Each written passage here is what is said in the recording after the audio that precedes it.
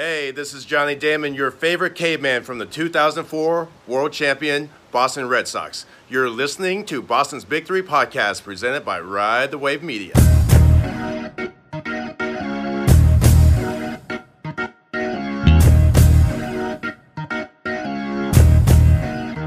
All right, everybody, what's up?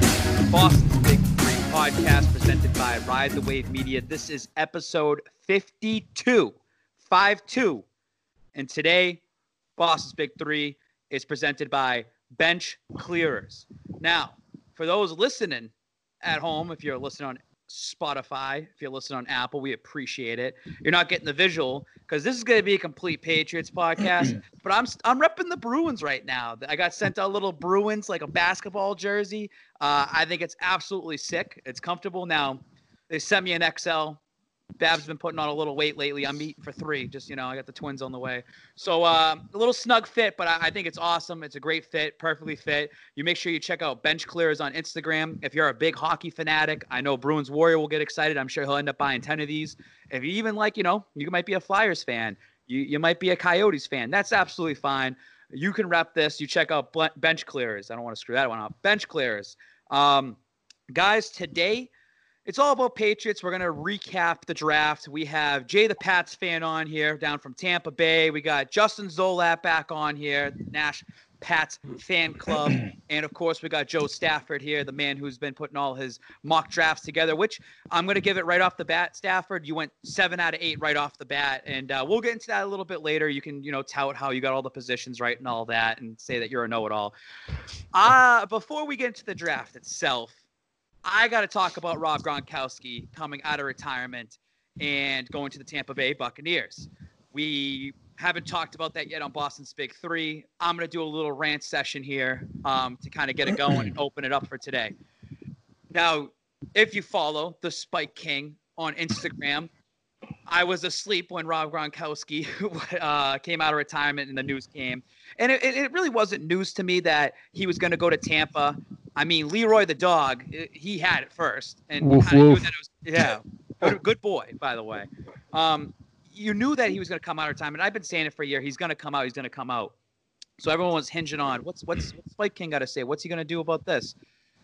I mean, it's the same thing with Brady. I'm not upset that they go to Tampa Bay, and I'm happy that Gronk's coming out of retirement and he rested his body. And I've been saying this, that a lot of NFL players over the next couple of years are going to start doing this. They're going to take 1 full year off out of the league for their mental well-being and the physical toll they take, and they're going to come back into the league.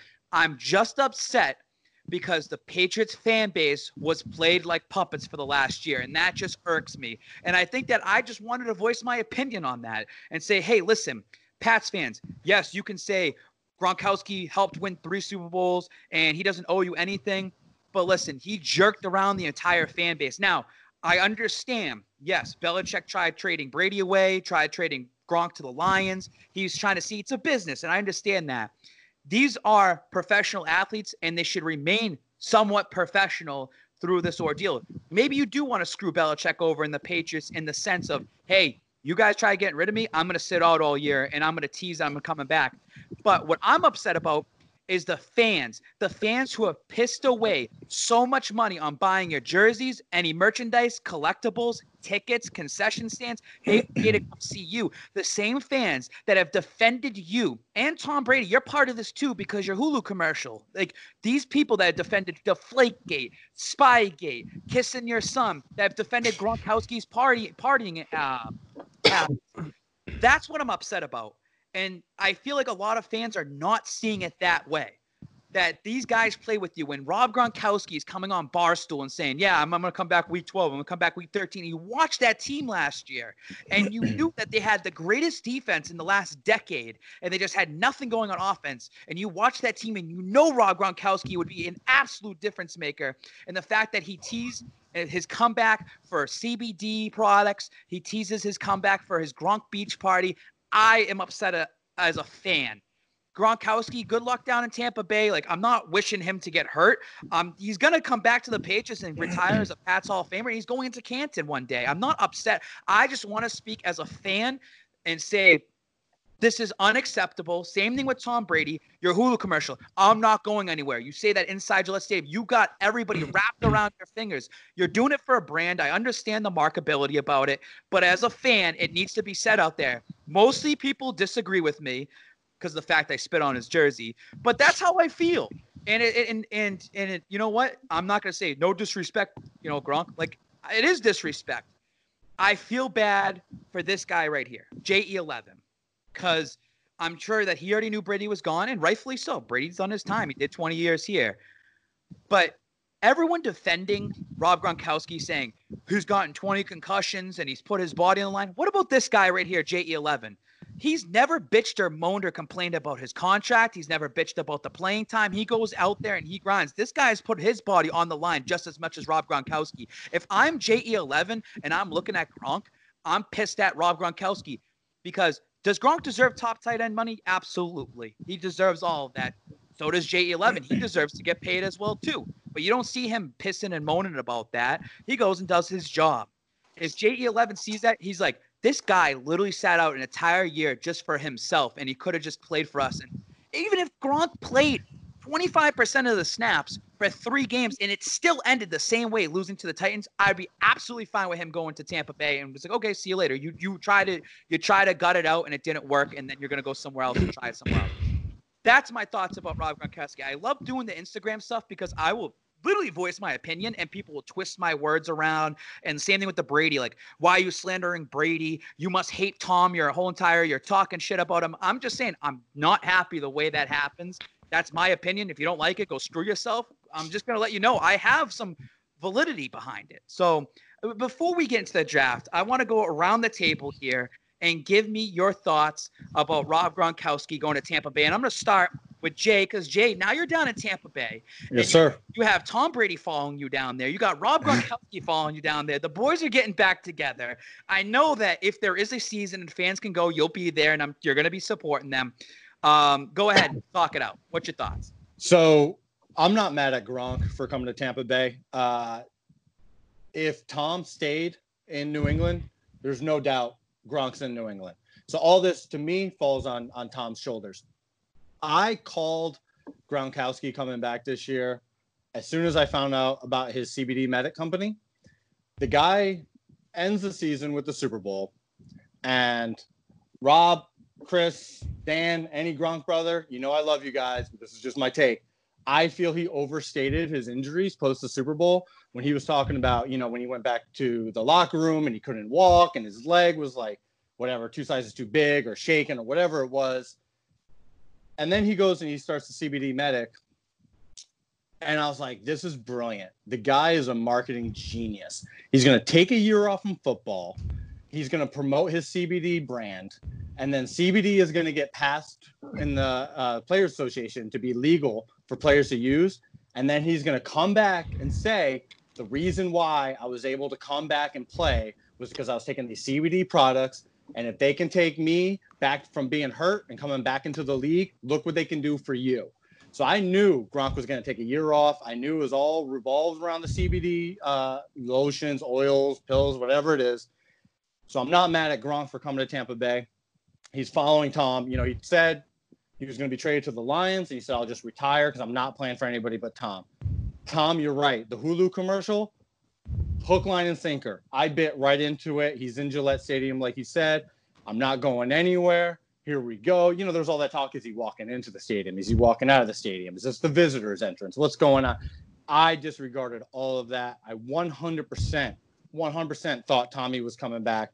Once he went to Tampa, it was just a matter of time before Gronk was coming down here. And to be honest, as someone who's lived here for going on almost a year now, I'm not mad at him, man. It's a lot nicer down here in Tampa than it is in Foxborough. It is fucking beautiful down here.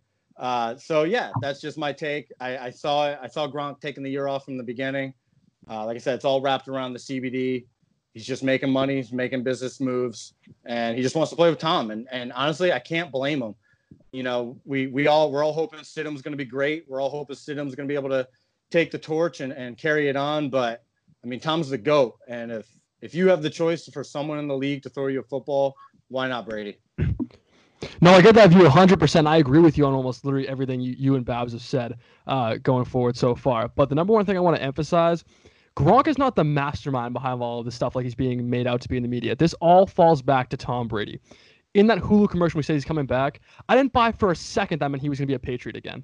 Not for a second. That just meant he was staying inside and playing his career out, not retiring. That was like the official announcement in my eyes. Yeah, you thought that, but the entire fan base, I would say 95% of it thought that he was coming back. Well, I think it's part of it because they wanted to believe that. People tend to believe what they want to believe. I probably had horse blinders on, and I had like my little fan glasses that I was looking through. But yeah, I believe, man. I believed.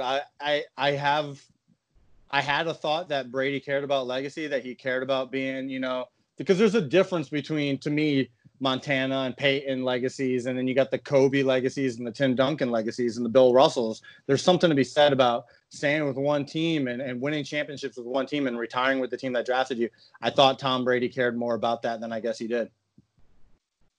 I want to say on that. I'm going to say on. I'm sorry, Stafford. I just want to say on that point, Bill Belichick also cares about his legacy too, and his legacy is post Tom Brady and winning without him. And the same thing, if you want to talk about legacies as well, Tom Brady's legacy, I can win it without Bill. And I think just that having that motivation on both sides of it, Bill was pushing him out and saying, this is it. And Brady's still playing. And I've never said this, and Brady's not washed up. That guy is still at least an above average quarterback. Like, I'm not saying he's number one. I'm not that stupid. But I'm saying like he's top 15. And it depends on the kind of season he's going to have. So it goes both ways on that one.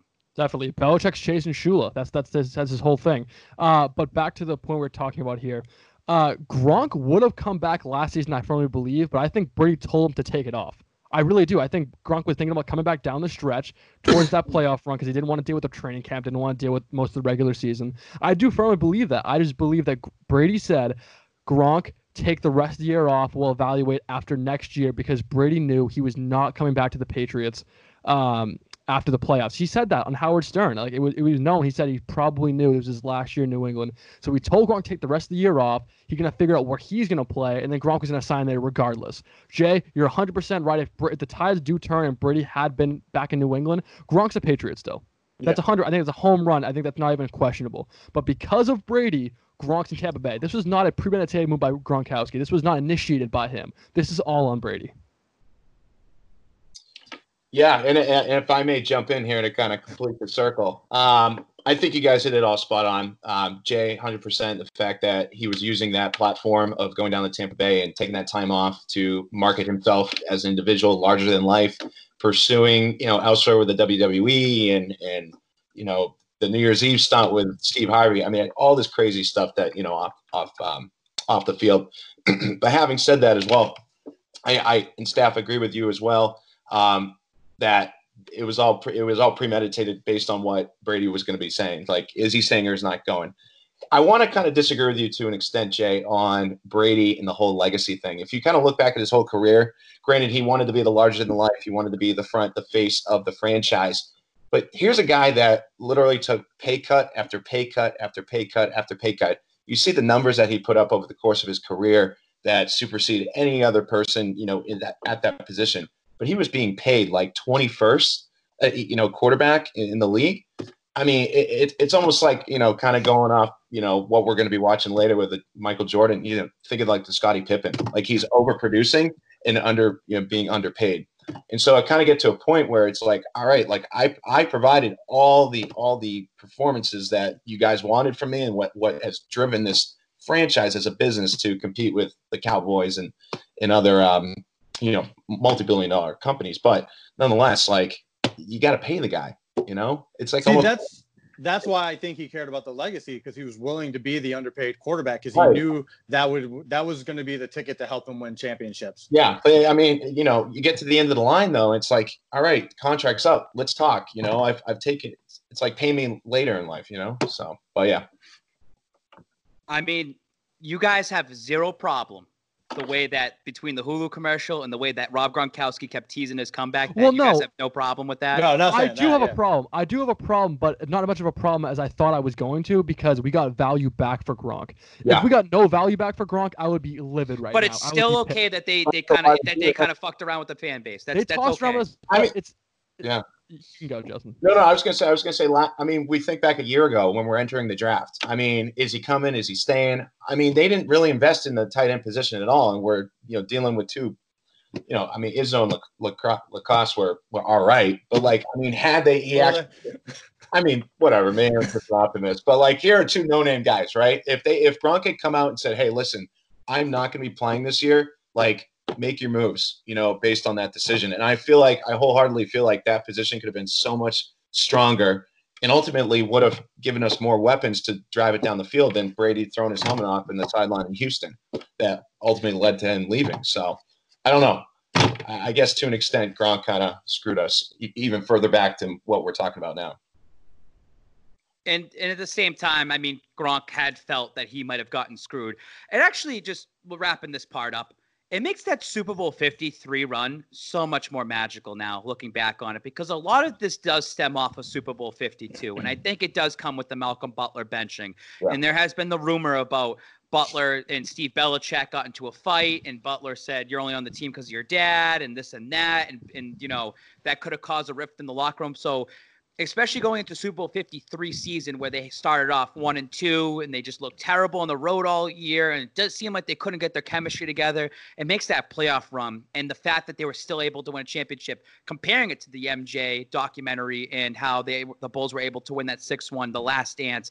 The Patriots kind of had that last dance, although it extended the extra year. And even looking at the Patriots last year and seeing how great their defense was, and even having Antonio Brown and Josh Gordon, you saw like, dude, this team looks like they're stacked, and the fact that they just unraveled and fell apart halfway through the season, and it's just sad to see that. But any final thoughts on your side? Off that point at 53, just one kind of underrated part of this, we're kind of comparing it to the 98 Bulls and so forth. That AFC Championship game is even more crazy when you look back at it now. That final drive in overtime. I was there, man. It was cold as shit there. Third and long, almost every single not every single drive, but every single set of plays there. Third and long, Gronk, 10 yards down the field, first down by literally inches. Edelman down the field, double covered, inches. Hogan, Rex Burkhead to cap it off. I mean, that is the stuff of legends, and that's the stuff we're going to be telling our kids about when we're going to be on this drought, the championship drought, for, I'm presuming, a long time. I hope I'm wrong, but maybe for a long time. I think 52 is being overrated a little bit when it comes to Malcolm Butler kind of causing that rift. I really don't think that had as much profound effect as we think it did, because we kind of made up for it in the next season with that Super Bowl win. If we had not made the playoffs or something drastic the next season, that would have been a whole different indicator. But I think because we recovered that next season and actually won, that kind of most of those feelings were kind of blown away. Mm-hmm. I'm going to say I'm very interested I know the players won't talk about it, but I'm very interested to see some of their takes, like about Rob Gronkowski and Brady leaving, and I want to see how they respond this year.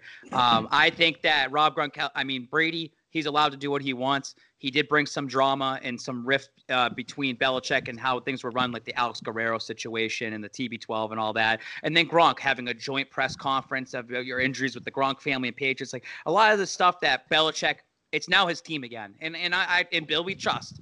And even though in the draft, which we're about to get to in a second, making some of these wacky picks, you still trust the guy. He still has these guys that are going to listen to him. He still is the greatest coach of all time. So can he get that locker room back under him, believing in him? We'll find out. Guys, NFL draft is completed.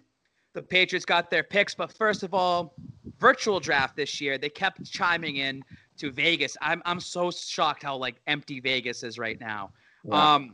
I feel bad for Joe Burrow because not only because he's going to become a Cincinnati Bengal, is that his dude, you would have been the first overall pick in Las Vegas, get your knob slobbed, afterwards. That guy would have been partying nonstop, and he's just sitting at home with his parents, probably have a grilled cheese afterwards to celebrate with a glass of milk and go to bed, upstairs. Guys, what did you think about the NFL? Pretty much looked like everything ran smoothly for the most part, except Bill O'Brien. I think he had a little technical difficulties, and he was yelling and screaming. But what do you guys think? Let's start off with you, Justin. Yeah, I think I thought it exceeded my expectation on all levels. I thought that the NFL did a good job of engaging the families and the players and really getting that raw emotion, which quite honestly, like as we're kind of taking things, from now and moving towards the present, I think that they should incorporate that into future drafts. One huge takeaway I thought was hilarious, right locally here in Nashville, was the Vrabel household. I mean, it was all over the place. Like the two sons, one in a mullet, the other one in a Power Ranger, and then the third kid taking a shit out back. I mean, and with Vrabel having a huge chaw in his mouth. Like, I mean, you talk about raw. Like, I mean, yeah. As a fan, I thought that was hilarious. I don't know if it was professional, but it gave it some character. Because, I mean, when you're drafting and doing a Zoom on something that's so serious for the organization, I mean, I thought they nailed it in terms of getting everyone engaged and making it as entertaining as they possibly could. I think that just because you're the commissioner of the league doesn't mean if they ever do this again, which they're not gonna, but golly, what a horrible fucking host of the night. Like, just he was shifting during that Browns pick. Just the still, like, he's literally, you talk about professionalism, Zola. He's leaning back in his little armchair. Hey, with the 743rd pick of that, like, come on, man. Like, you got tired after like 22 drafts, and like, I need to sit down. And he's talking about his M&Ms. Like, who cares about your fucking M&Ms, dude? Like, bring in if you're gonna do it where you don't have the excitement of the live crowd and the aura of being in Vegas or downtown Lower Broadway or something that builds that energy. You can't have this just stone face, dead figure, face of the league. And you want me to watch that for 3.5 hours. It was just painful to watch. Bring in somebody who has experience, be like an Oscar host or somebody like who can hold the night. Yeah. Mm-hmm. But it was just bad. It was just bad. I'm with you 100%. First, he starts in the full suit and he looks professional for about the first 5 picks. Then he switches to a V-neck sweater because he's uncomfortable. Then another 10 picks later, he's in the lazy boy in the corner announcing the picks. I was waiting to see him in bed. Round 2, I thought he was going to be laying in bed, curled up with his wife, being like, oh, yeah, there's a guard from Fresno State. He's a Bill. Back to you. No, I agree with you 100%. And then imagine getting booed virtually. Imagine going to your Zoom call and getting booed. That was awkward. Where he's like trying to get people like, yeah, boo me, guys. Boo me. Yeah, you don't love me like that. Yeah, boo. It was just awkward. I'm like, that was so awkward with it. So awkward with it. And I think it was the virtual setup in general worked as well as it could have been expected. They didn't get hacked or anything. It went pretty smoothly. Yeah, there was some interruptions between picks. That was just more of the typical draft agenda anyway. Many commercials. Pretty sure Nike hacked our pick, but. Yeah, probably. Or we did the dog picking for us. No, but in all seriousness, though, then you have Mel Kiper on ESPN announcing the picks in his basement and breaking them down and everything. That dude looked like a Muppet with the setup he had last night. He had like a watermelon head going on. He had the big nose. It was just embarrassing to see how that setup was for his Zoom, too. But virtual draft success, I'm going to say it like that just because it's obviously not as exciting as it could have been in Vegas. But all things considered, it was fine. Yeah. With you. It could have, like you said, it could have went a lot worse, but I don't think it went well. Someone's gonna lower their microphone. I can hear everything. We good? Is it me? We good? I'm getting feedback. All right, there we go. Sounds a little bit better. Yeah. Hey, that happens. All right, guys, let's go into the Patriots, their draft. So instead of picking 23rd overall, classic Belichick, we trade down. You end up picking up a second rounder, which they needed. They didn't have a second round pick. You pick up a third round. Okay, that looks pretty good. No problem. So this is what we're going to do before we even get into these picks. We're going to start with Jay. You're going to have it first. We'll go right to Justin. And then, boom, we'll go to Stafford. You'll get to wrap it up for every single pick. So the Patriots, just, you're watching there. You're sitting there. I'm glad almost that they didn't even have a draft party, because then imagine going to a draft party at Gillette Stadium or something, and you're like all excited and like, they just trade out. It sounded like the Patriots wanted Justin Jefferson. If you look at if you hear that audio, because Belichick was like, was Jefferson just taken? And like, yep. And they confirmed, like, all right, let's just trade down. So I'm very interested if they truly wanted him. He was just taking the pick right beforehand to pair up with N'Keal Harry, and would have been a nice weapon for Stidham. So instead, they trade down. You go to the next day. It's Friday. All right, awesome. Pats are making the first pick of the 2020 NFL Draft. And from – where is he from? Lornine? How do you say From it? Leanne Rhymes University. Yeah. D2 college. You take safety Kyle Duggar. So real quick, Kyle Duggar, which I'm sure that you guys have plenty to talk about him. He, I got this little, and it was a nice little graphic that Matt Gordon made. Shout out to Matt Gordon. He says he dominated the Combine and Senior Bowl. He led the Senior Bowl in tackles. Some of his Combine rankings for safeties, he had the largest hands, the largest arms, the longest wingspan. His 42-inch vertical was first among safeties at the Combine. His 134-inch broad jump was second among safeties at the Combine. And his 40-yard dash was a 4.49, which was sixth among safeties. Kyle Duggar, and then everyone's like, classic Belichick. He was small college defensive player of the year, D2 college. This guy gets picked. Jay, take it away. So the dude gets drafted, and I don't follow college football. I think even if I did follow college football, I wouldn't know who he was. I didn't do any pre-draft scouting. I'm not really that guy. So immediately when he gets drafted, I just throw out like the biggest, who the fuck is this guy? And immediately start, going to the YouTube and all that. I guess he's supposed to be kind of like a Patrick Chung type, but maybe a little faster. The only thing I can think of is right now we're trying to build a team to stop, the Deshaun Watsons, the Lamar Jacksons, and the Pat Mahomes of the league, which makes sense. If the guys are going to be a hard-hitting, fast guy, they can come up in the box and make a play, then so be it. But we don't have that fail-safe of Tom Brady anymore to where we can miss on picks. So this is elite. Taking a D2 guy, I watched his film. It looks good, but he's playing against accountants and former and lawyers. These guys aren't going to be football players in the next month. So I don't know. I watch his punt returns, and I'm like, all right, that's cool and all, but it looks like me playing against eighth graders. I'm supposed to look good against those guys. I want to know how he's going to look playing against NFL talent, and I don't know. I don't care that he had a good Senior Bowl. Great, you had a good week of football against guys who, Senior Bowl, they're good, but they're not the best of the best. The top tier, round one NFL talent aren't going and going all out in the Senior Bowl. So it's a big question mark, and it's a huge risk that we took. And if it works out, and if he turns into Ed Reed, Sean Taylor type, then kudos to Belichick. But man, if we drafted another DB in the second round who doesn't work out, it's hurting, and it sets our franchise back, because every year we miss out on these top tier, because we drafted out of the first round. We miss out on first round talent to draft this guy. And I'm worried about it. I'm cautiously excited, but I'm worried about it. I get that, Jay. A couple points I want to make here. Two points. First one, Spike, you had shared that quote that Scott Zolak had made. When you talk about some no-name players, one that he posed was Ben Coates. We're talking about a Patriot Hall of Famer, 1990s NFL all-decade team.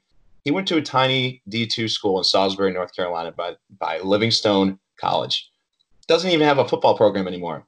The thing the thing that I feel that Belichick and the coaching staff, Caserio and the rest of the scouting staff, they're gauging not so much like physical talent, but it's the intangibles.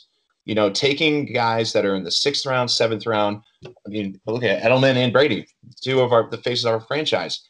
They're taking these intangibles and making these what are like natural grinders. Here's a guy that literally got passed on by every D1 college. And, granted, yes, he's playing against guys that probably are thinking about, other professions in their, later life careers. But, this guy had to grind every minute of every day just to get placed in the realm of what would be considered the second round. So I'm really, thinking upside on that part. And then how we'll use him, I think definitely going along the lines of Chung and McCourty. These are two guys that, have been around for a while. McCourty, I'd thrown out stats here, was like 94% in terms of being on the field. That's got wear and tear on the body. And so as we're thinking about, what we're going to be doing, not just this year, 2020, but 2021, 2022, how are we going to get guys to plug and play? And I mean, he's an X factor on special teams as well. I mean, the video that we saw on YouTube, I mean, yes, he was dancing and dodging tackles, but I mean, special teams is going to be huge, especially when we're playing the Ravens and the Chiefs and the Houston Texans and the rest of the, really physical quarterbacks. And so, any extra yard, in terms of field position, especially when we have a young guy like Stidham, we're not expecting him to go 80, 90 yards every single drive. But if we can get as close to midfield as possible to now bring in our dude from Marshall to kick, I'm all for it. So I thought it was a great pick, and a lot of uncertainties, of course, but I think he's got a lot of upside in terms of intangibles. Yeah, so I graded the first 5 picks of the draft. I just want to kind of break this down. So Kyle Dugger at 37. First of all, I'm very disappointed we didn't use 23 to take Kenneth Murray or Patrick Queen out of LSU and Oklahoma, respectively. Those could have been 2 game-changing linebackers that take the torch from Hightower, lead us into the next generation of Patriots football. I think we missed the target big time on that front. I think 2 generational talents. And not only do we miss on Queen, but he goes to our rival in Baltimore. Yeah, Baltimore, A+. And then Murray goes in that spot we traded out of. And that's even more ironic, I think, than anything else. Back to Dugger.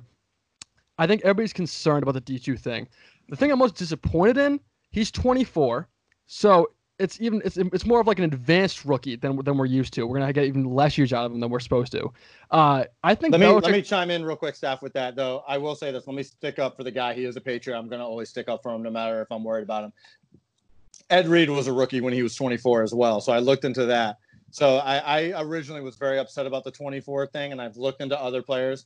So the 24 thing doesn't really bother me as much anymore. But sorry to interrupt. I want to throw that out there. Yeah, no, definitely fair enough. I gave this draft pick a B- rating because there are a lot of unknowns going into drafting a D2 guy this high in the second round. And the biggest problem I had with drafting a guy like this at the spot we did, Antoine Winfield Jr. is still on the board at this spot. A 3-time All-American academic performer, not just on the field. This guy's smart, and that's the number one thing Belichick looks for is these smart guys. That's why he always drives Rutgers guys. And so when you have a guy like Winfield who's so talented on the field and so talented in the classroom, he's a student of the game. His dad's one of the great cornerback historically for the Vikings and the Bills. I just don't think it makes sense to take a guy like this who you probably could have gotten later in the draft if you wanted to, when there's better guys at his position available for you at 37 that you absolutely couldn't get later in the draft. I agree with your guys' comparisons totally. He's a Patrick Chung-esque player. He's faster, a lot faster than Patrick Chung. I think the Patriots often tend to try to outsmart every other team, try to get kind of arrogant with some of their draft picks, especially the past couple of years. I think this is a prime example of one of them. They also value special teams, which is, of course, a very important aspect of this game. It's a 3-phase game. People often neglect that part of the game. But you don't need to draft 2-way players or 3-way players, I should say, this high in the draft. That's my main concern. I think Winfield's a better player. I think Dugger has potential. I'm not gonna roast the guy. I think he still has potential to be a very good player for a long time on this team, especially with the scheme fit he has, being a Chung-esque player. I was just disappointed that there was better talent on the board and we just didn't capitalize on it. So a B- rating for now, but I'm hoping that changes my mind. Just looking at what I did, not much on this pick, but every other pick going forward. So I was trying to scope out like highlights. So I go on YouTube or something like that, do a little quick screen record.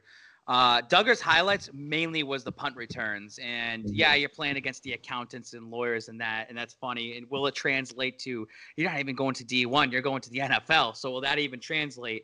That Patrick Chung thing, what do you think about Patrick Chung going into 2020? I know that he could end up being a cap casualty, meaning that they might even just cut him to save some money. Do you think Patrick Chung sticks around for the one more season? I think it's his final year in the NFL regardless. Yeah. To be frank with you, I think these safeties are kind of run their course here in New England and the league specifically. There was rumors about McCourty retiring even up to 2 seasons ago, and you've seen Chung's wear and tear, the kind of play style he plays with. It's a very physical, tolling thing for an athlete. I think it's his last year, period. Yeah, go ahead. Go ahead, no, I was just going to say. I think the role that he's going to serve. I think the role he's going to serve this year, between McCourty and Chung, is really develop this young talent, and I think that's going to be the main theme for so many different positions, not so much in the secondary, Well, I mean, we're talking on the offensive line, defensive line. I mean, it seems like this is the start of the rebuild, which we all knew was going to inevitably going to be happening. But Chung and McCourty, especially, kind of being the mentors as they kind of make their exit. And that's exactly what I was going to say. I mean, you said it a little bit better. You're more educated than me.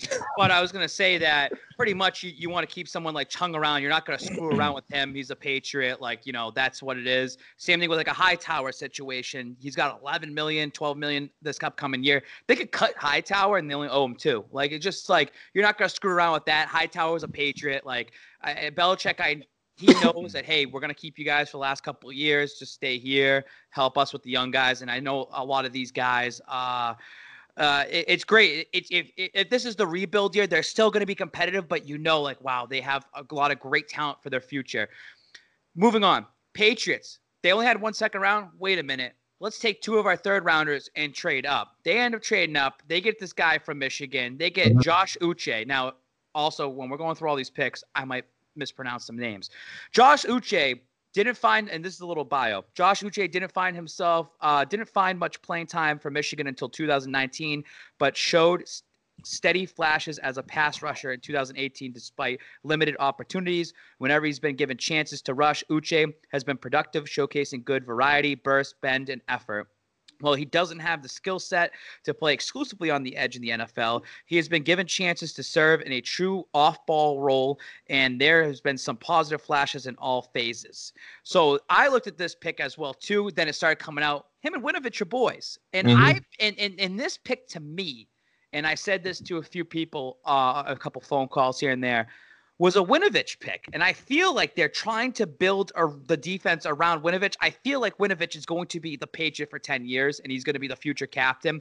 And I think based on, number one, the fan ability, the way he connects with the fans, he's already well-liked, well-received. His charity, number 2, charity work that he does in the community. Number 3, he's kind of that, when he got drafted last year, Winovich, he's got that Gronk-esque, like kind of funny, fun boy type of thing that Belichick – he kind of likes that in a way. Like, as long as you come in here, you do your job, and Winovich I think is going to step up big this upcoming year. Still learning, but Josh Uche, Michigan guy, round 2. Jay, take it away. All right, so it's weird. So I've read up a little bit about this guy, and I hear 2 things. I hear, one, he's very similar to a Teddy Bruschi type player, and that he's here to fill Jamie Collins' role, and that kind of confuses me. I feel like those are 2 different things. But I'd be happy, honestly, if he does either one of those. If he's 75, 80% of a Teddy Bruschi, he's a Patriot for life. I mean, I'll take that 10 out of 10 times. You're right with the whole, like, Winovich thing. I 100% agree with you. There is a lot to be said, especially when you're dealing with, it'd be one thing if you draft, like, a lineman or a corner, out of Michigan, but you got 2 linebackers now, or usually a defensive end, but he's probably going to play in an outside linebacker position for us from everything that I'm hearing. There's a lot to be said for having that camaraderie, and having that ability to kind of know what the other guy's going to do without having to talk to him. And that goes a long way in sports. So hopefully it all works out. I'm expecting big things out of the kid, just maybe not right away. I see a rookie year kind of for him, like we saw last year with Winovich, and then like you said, I think Winovich is going to take that bump in his second year, and I see Uche doing that 21. Yeah, no, definitely. As we're thinking about, I guess the common theme is kind of the rebuild, if you will, and so obviously we have our concerns in the secondary, but certainly on the middle the linebacking line, in terms of us being able to lose, Landon Roberts, and Jamie Collins, Kyle Van Noy, obviously, 2 of them going down to Miami to go hang out with Flores.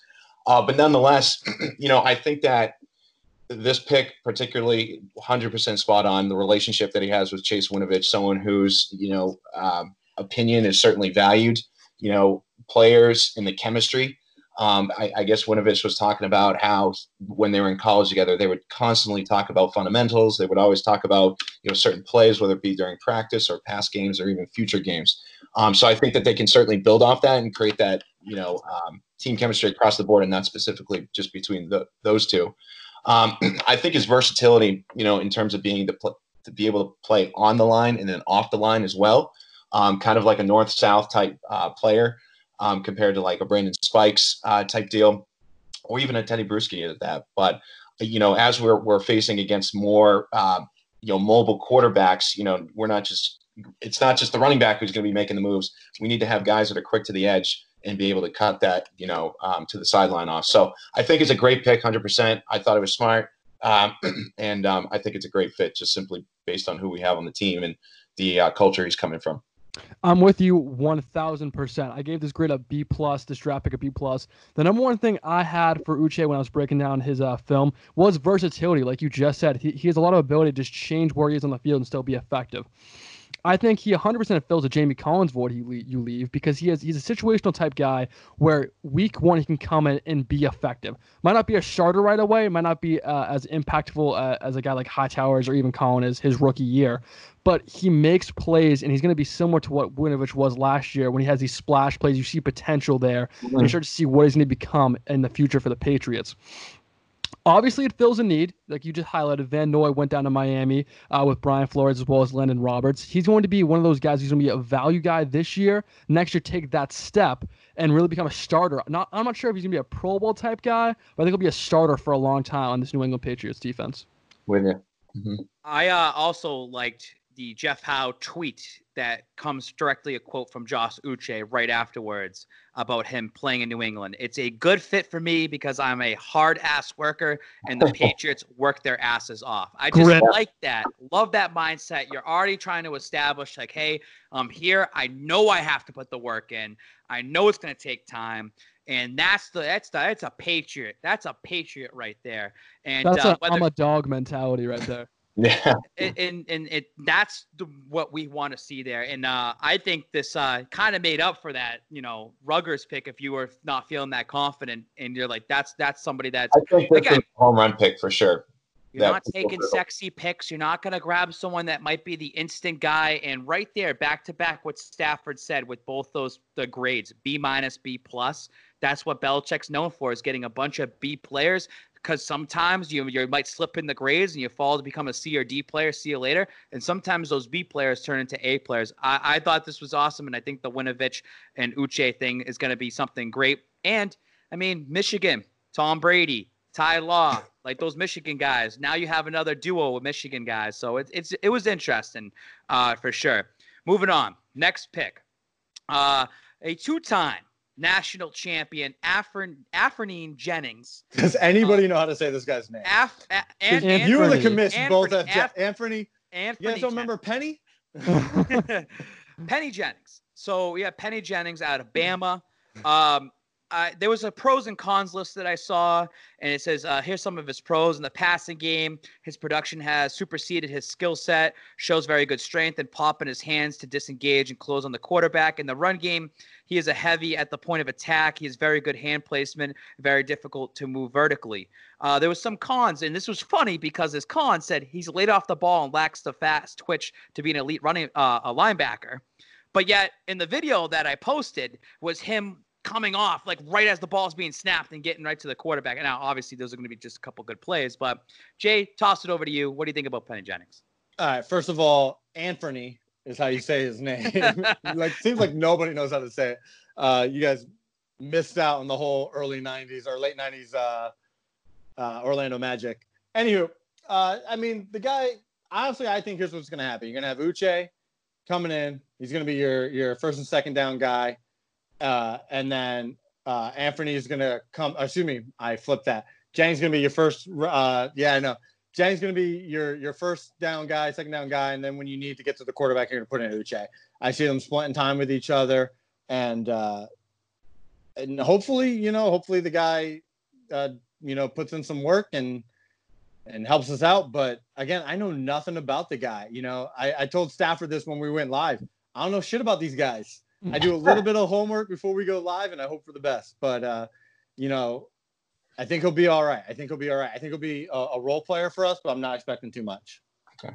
I think going off the same mantra of what we've talked about with Uche and Winovich, we're talking about another program down in Alabama. The one current teammate he has on the team is Damian Harris, running back. And the fact that, Belichick took obviously Harris didn't get a lot of plays last year, but again, he's got the intangibles. He's got that type of mentality, dog eat dog mentality. And his trust in Nick Saban. I mean, these guys, their relationship goes back to the mid-'90s when they were coaching together with the Cleveland Browns.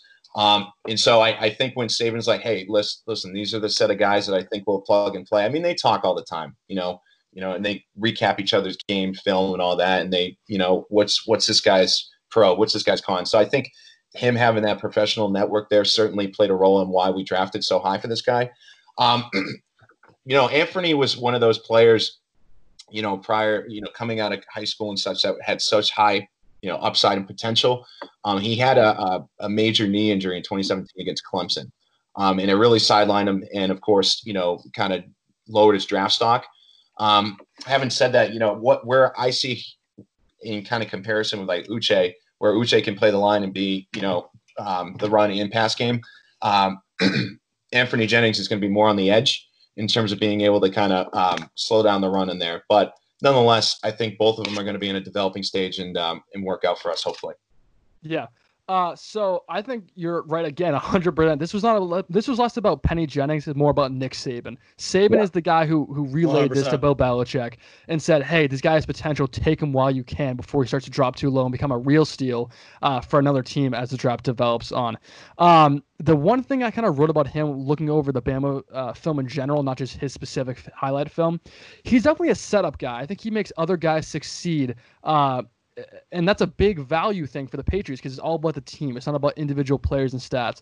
Yeah, he might not give you 8 sacks a season like he's supposed to, but he might give you 3 and give another guy 2.5 on all of the line. You know what I mean? So it's going to be tough for people to evaluate him specifically as an individual. But as a team effect, it's a great pick for me in the spot they picked him at. I gave him a C+ because it reminds me eerily of Derek Rivers. And I just don't want to relive this kind of nonsense again where we keep saying, oh, he has potential. There's potential there. We were seeing it in practice. He's going to crack it this year. It's going to be this year. Well, no, it wasn't this year. It's going to be next year. I can't keep hearing this nonsense about how there's potential there when there's clearly not. Some guys are both in the NFL and some guys aren't. Yes, Jennings had a terrible knee injury, but he played at Bama. He was successful at Bama, and he made an impact when he was on the field, especially affecting the guys next to him. But at the end of the day, it reminds me of Rivers a lot. That's why I gave it a C+. I just hope he can break that mold. Cautiously optimistic is how I would put my faith in Jennings right now. I know you said about the potential of Derek Rivers. Well, this better be his year because this is it for him. It's always next year. It's always next year. But if he actually hits that potential, what a year to do it because this is the year you need it. So we're moving on. We're gonna end day 2 here with the back-to-back picks, pretty much in a way, because a lot of quarterbacks still out there. Quarterbacks were sliding down, and you're like, all right, well maybe Stidham's gonna have some tough competition. There's still a chance to get Jalen Hurts. There's still Before we move on here, Jalen Hurts in the 2nd round to the Philadelphia Eagles. Yeah. Are we kidding? That was the shock draft pick of the entire night and the worst excuse ever. Oh, well, you never know because COVID-19, we might need like another quarterback. Give me a break. Give me a break. I cannot believe. I mean, Penderson stole him, and it might affect their game more than I think it will. But a 2nd round pick for an insurance policy on Wentz is frankly ridiculous. So you're going into day 2, Jalen Hurts, and you're like, oh, Jay Fromm. You start looking at some of these guys. You're like, all right, like, who's going to be competing? Now you're at the end of the 3rd round. You're like, okay, they definitely need to get a quarterback. They definitely need to get something. We want to have something against Stidham. The Patriots go back-to-back tight ends. Now, not exactly back-to-back in the sense of pick to pick. It's just when they picked. So going for those 2, you got these 2 tight ends, and I'm probably going to fuck up both names. Well, one name. You got UCLA tight end, Devin Asiasi. Did I say that right? Asiani. Say it again. Asiati. Asiati. Wait, how do you say his name? Devin Asiani. I thought it was like a CSC. A CSC. You better get this right because this is what Okay, the last time. He's got to earn me saying his name right. You're wrong with the name wrong. One or the other. This is a common theme for me. The last time the Patriots drafted 2 tight ends in the same draft was Gronk and Hernandez. So you started seeing this. So Devin is a breath of fresh air for a team looking for a prospect that can fulfill the traditional inline duties of a tight end and be moved around the formation as a flex weapon. While he needs polish as both a blocker and receiver, he has a strong foundation to build upon with the upside to contribute in both areas. Devin has the upside to become a starter in the NFL and should at least be a quality tight end 2 by year 2-3. Then you go in Virginia Tech. Welcome to New England. Dalton Keene. Virginia Tech Dalton has the makings of much more impactful professional player than he was in college. Despite some exciting flashes, he didn't receive the chances he deserved in the pass game, and the offense failed to provide him the opportunity. With that said, he's shown the ability to produce as a blocker and receiver in a variety of alignments, and he opens a world of possibilities for an NFL offense. Dalton is highly competitive in everything he does, and there are baseline skills present to forecast him to a meaningful role in sub packages and special teams in the NFL. 2 tight ends. I'm going to let this go because we're going to package this together. Jay, take it away. The 2 tight ends. Now, you got 4 tight ends now, and not counting the signings afterwards, too, which we'll get into later. But you got 4 tight ends now you're looking at, and with Lacoste and Izzo. It looks like they might be on their way out, packing your bags. So take it away. All right, here's my first impression of Asi, whatever his name is. He's the only guy that I currently follow on Instagram whose Instagram story is longer than yours, Babs. This guy, when he got drafted, if you said anything, if you were anywhere in the world and you said something about this kid getting drafted, he reposted it. It was ridiculous. Like, dude, relax. Like, you just got drafted in the NFL, and he's just on his phone, loving life, loving people talking about him. To me, at first I was like, this guy is all about me. Like, I don't know if I like that. Like, he's kind of, he wants the world to see all about him. But then I thought about it. You got that? Yeah, there it is. Yeah. Oh, my God. It's crazy. But then I thought about it, and I thought, his job is going to be to catch balls. And that mentality of me, that's that Terrell Owens mentality of I want the show to be about me. And those are the guys who go out there and they snatch that ball away from the DBs, and he's going to be snatching from linebackers, whatever. But I dig it. I kind of like it. I like the fact that he's like, look at me. I'm going to make plays. I'm a playmaker. This is all about me. And I'm going to put all you all in the dirt. And I love it.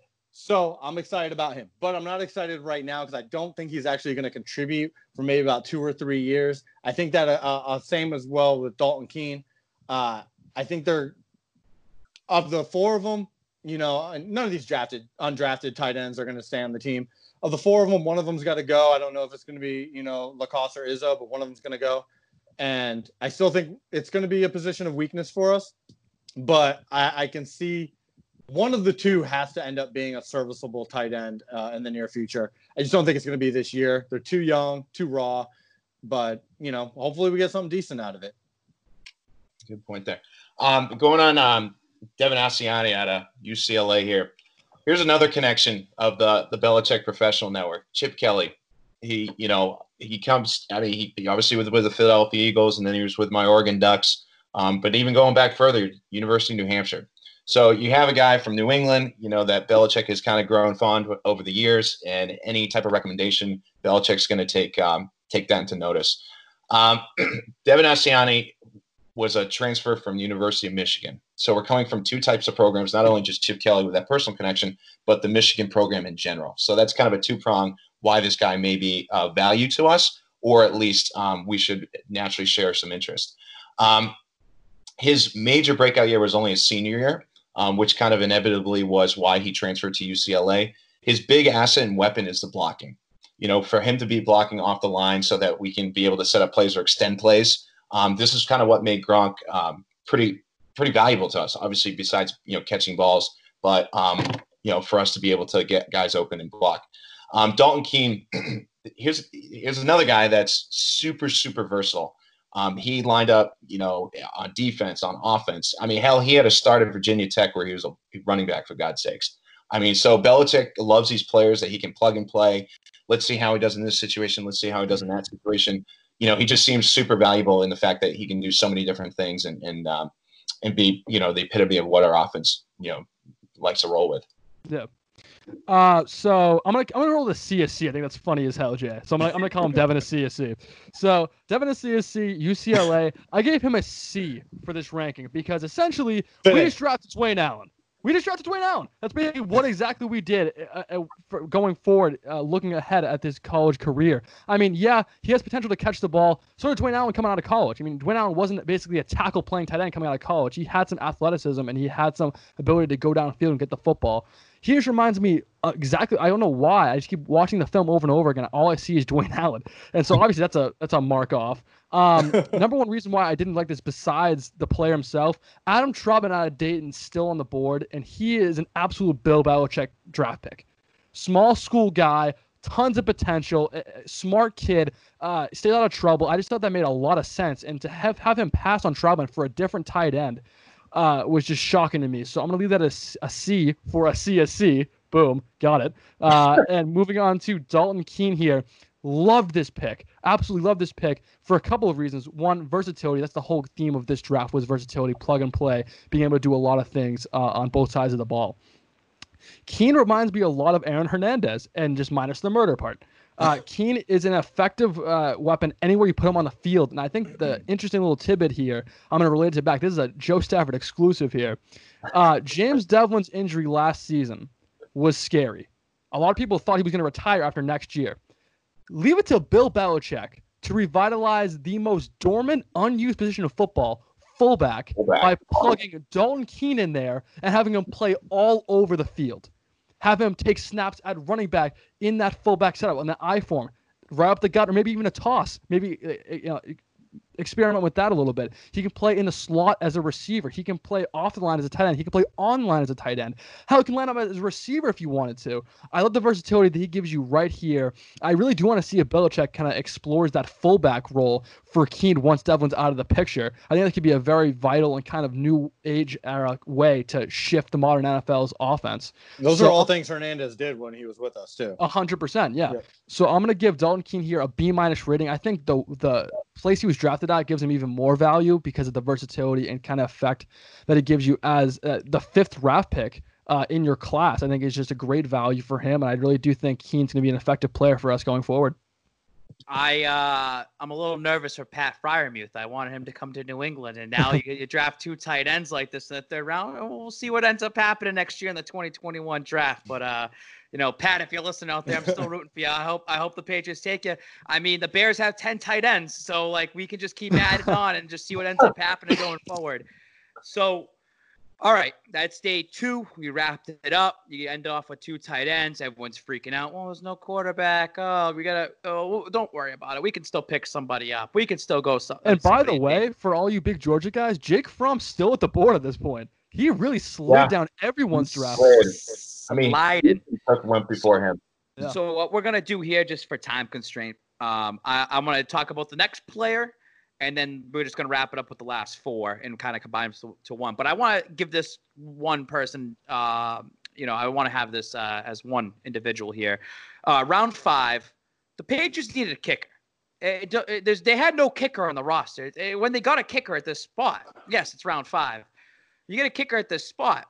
They didn't have anybody. You had to take something. There was a need, and that need was never out there.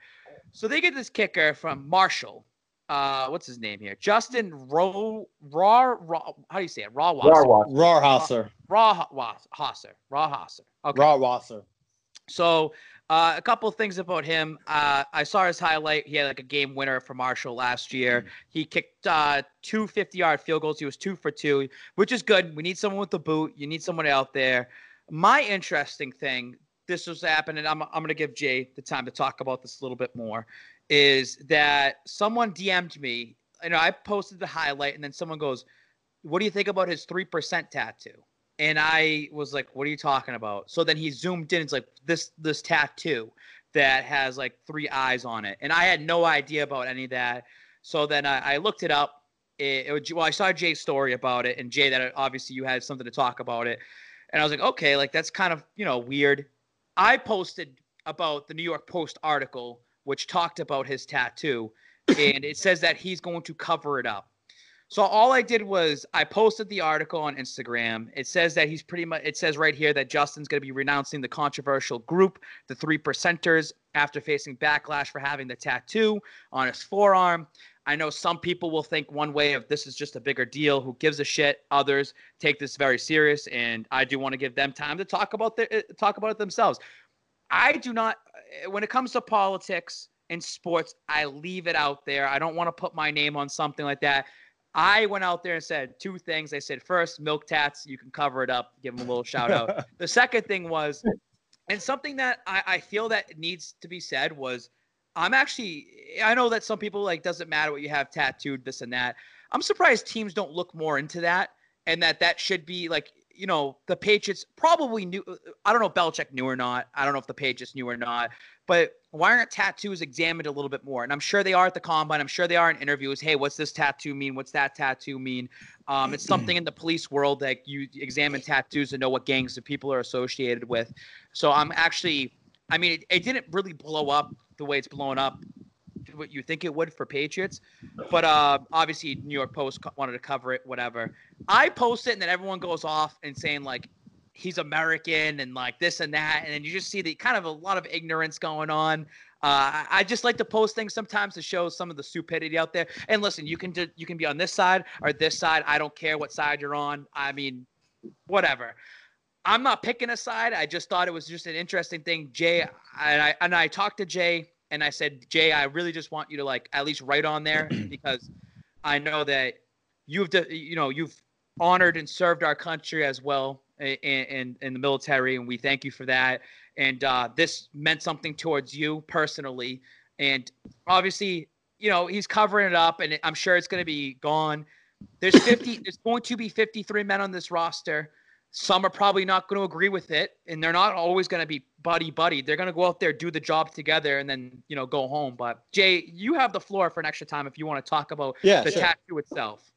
So, all right, let me preface this for a second. I posted, you know, a little story and I gave a little background about the 3 Percenters, and I got backlash for it, and I got called unpatriotic, un-American, and good. And that's the thing right there, because shout out to our guy Jorge, who comes on like every Instagram live, because he saw that, and people don't even know about what Jay has done for our country and has served and gone overseas and this and that, and they're shitting on him, calling him, and he was showing me that stuff, and I was just like, it just shows some of the ignorance, and that's what I'm saying about the ignorance about that. But go ahead, sorry. Yeah, so a little background about me. I served 8 years in the United States Army, served 2 tours of Iraq. One was 12 months, one was 15 months. So a total of 27 months in Iraq. So forgive me if I get a little upset when these little bitches come out and cosplay, trying to dress up like me. Kind of pisses me off. But here's the thing with this guy, Justin Rohrhauser. I saw the pick and I was happy. I was like, hey, we got a kicker, fills a need. Probably good if we drafted him. And I was actually out with my girlfriend doing a couple stuff. And on the way back, I stopped at Wendy's. I started researching them a little more, and I saw the tattoo. And I knew what it meant. And so here's what Justin had to say about the tattoo. Let me put this out there so he can have his little word first. He said, I got that tattoo when I was a teenager, and I have a lot of family in the military. I thought it stood for a military support symbol at the time. Obviously, it's evolved into something that I do not want to represent. When I look back on it, I should have done way more research before I put any mark or symbol like that on my body, and it's not something that I ever want to represent. It will be covered. Cool. A lot of people took that and they said, I'm okay with that. He's a patriot. Nah, fuck that. He's 23 years old. He said he got it when he was a teenager. He's had that tattoo on his body for at least 5 years. He went to Marshall, which is in the it's in West Virginia. And, you know, I'm not going to like stereotype people, but people in West Virginia, they know what the 3 Percenters are. So for him to say, I don't know what it stood for, whatever, maybe when you were 16, 17, you got that tattoo, I'm going to give him a pass. Maybe he didn't know what the whole backstory was. And he got a tattoo thinking that he was supporting the military. And for that, I appreciate it. Much love. But at some point within the last 5 years, I refuse to believe that he didn't come to terms or to the knowledge of what that tattoo stood for. So here's a little thing. I got all these people telling me that. So for those who don't know, the 3%ers references the 3% of the colonists and Americans who stood up as an armed militia against the Brits. They are an anti-government, anti-police state hate group. They can say they're not a hate group. I've had many people tell me they're not racist. They're not anti-America. That's cool. You know who else says that they're not racist? The Proud Boys, which is our white nationalist anti-Muslim group, and the KKK. If you go look up what the KKK says about themselves, they say that they are not a hate group and they are not racist. So I don't care what your own literature has to say as an organization. Your actions will always speak louder than your words. The guy who started the 3%ers, his name is, let me get it here, make sure I pronounce it right, Mike Vanderboe. He came into terms after the whole Waco and the Branch Davidians and the David Koresh stuff. So if you want to learn more about that, there's a great documentary on Netflix called Waco. That was how all this got started.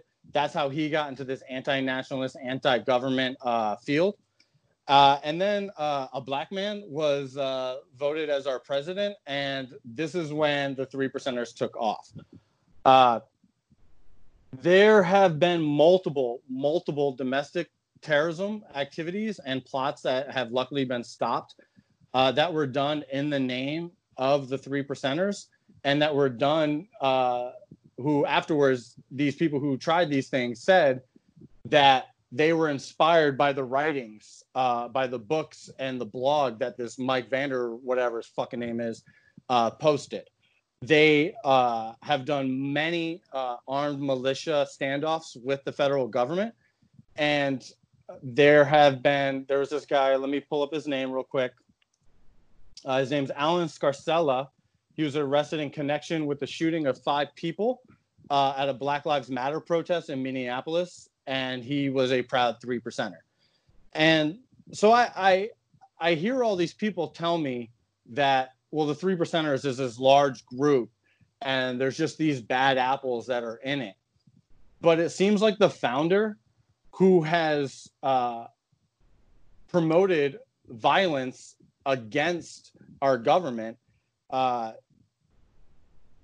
it doesn't make sense that you can say that it's just a few apples when the leader of the organization is promoting violence. After Sandy Hook, when 20-something kids got shot in Newton, Connecticut, this guy, Mike, was emailing senators, Connecticut politicians, and saying that if you increase gun control, that there will be bloodshed and we will act violently against you. So I don't know why people want to associate with that group. And before I get all the texts and the DMs that I'm this cuck liberal guy who is anti-American and anti-Second Amendment, fuck you. I have shot more guns than you have, buddy. I love guns. Guns are fun as fuck. I have shot M250 cows. I've shot AK-47s. I've shot M249s, M4s, M16s. I've shot everything, baby. They're fun. I love it. I get it. I've lived in households. I've had a gun in my household for the last 5-6 years. I'm okay with that. It's your right as an American to have a gun. It is not your right as an American to take that gun, cosplay up like you're some G.I. Joe soldier, fake ass, and go provide security for the far alt-right at the Charlottesville Unite the Right rally, literally providing security for Nazis chanting anti-Semitic chants. So the fact that this guy has this tattoo, and he's had this tattoo for at least, at the minimum, 5 years, it worries me. I don't want him on the team. He needs to go. He needs to be cut. I don't care that if he covers up the tattoo. It's been too long, and you should have known this by now. I just want to say I agree with you in the sense of being 23 years old, you said he is. Yes.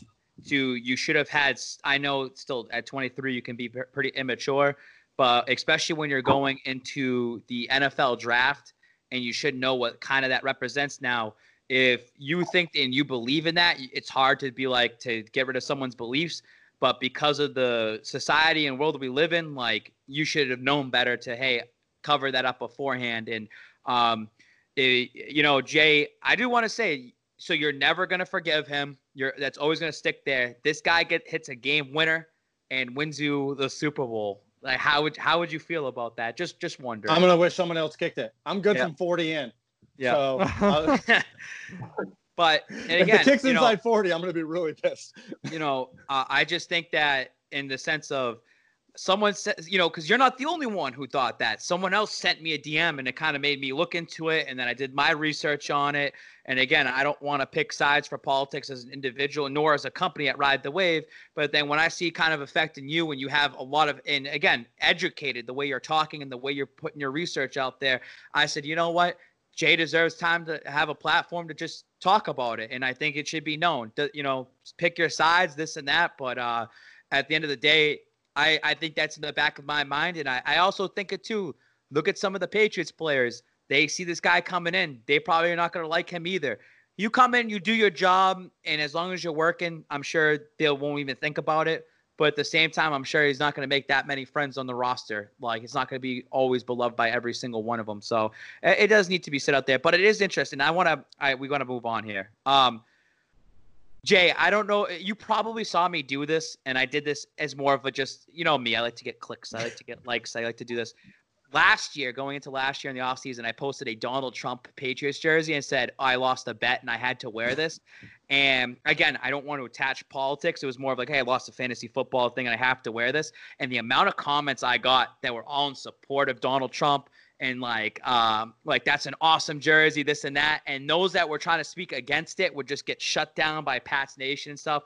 And I saw that very similar to what you were trying to post yesterday, educating, and writing long comments to educate what's going on, and people just trying to shut it down and this and that and saying those names, but they don't understand who you are as an individual and what you've done for our country and everything like that. So it just made it a very interesting conversation. But pushing that out of the way, and Justin and Joe, as a kicker, have you done your research on him, and what do you think as a kicker? Politics. Yeah. I think aside politics aside and such, I mean, he started his college career at the University of Rhode Island, right down the road from Foxborough. Obviously they got some familiarity with, what he's done as a player and obviously Belichick and the team having, strong roots in that area, taking their word for it as at least someone that they need to keep him top of mind. He holds a record for 14 points in a single game. And then transferred to West Virginia and setting some records there in Huntington. I mean, as a kicker, listen, take everything aside. He seems like he's someone who's really reliable. He's made some big kicks, regardless if it's not at the top, Power 5 conference. And quite frankly, look at Vinatieri. I mean, he came out of South Dakota, for God's sakes. I mean, we need a guy right now. He seems like he's a good plug, and he comes highly regarded. So I'm in favor of it as talent-wise. And looking forward to the season on special teams. Yeah, I'll keep it this short and sweet. He's good from 40 in. It seems like the percentage is there. He's had a couple, not a lot of experience outside of 50, but outside of 50, so far it's encouraging at the very least. We need bodies at kicker. I think we still bring in Nick Folk to compete with him during training camp. But at the end of the day, I think it's a smart pick in the 5th round. You always take your special teamers in the 5th round when you're Bill Belichick and the Patriots. So it wasn't shocking when you picked him in the 5th round. I just think it's going to be a competition between him and Folk. Yep. And in terms of Belichick and probably seeing that, he probably doesn't care about your outside life. He doesn't care about what goes on outside of Gillette Stadium. I mean, I'm certain degree he doesn't want people, murdering other people and whatever. But, I think that as long as you can show somewhat maturity, so I'm sure that Belichick has seen this guy, especially when you talk. So I feel like as long as this guy doesn't talk about the 3%ers, he's like, I don't give a shit about what your beliefs are. Don't care where you come from. As long as, hey, when it comes to media time, you're not talking about that. You're not screwing yourself over. And things are getting found out.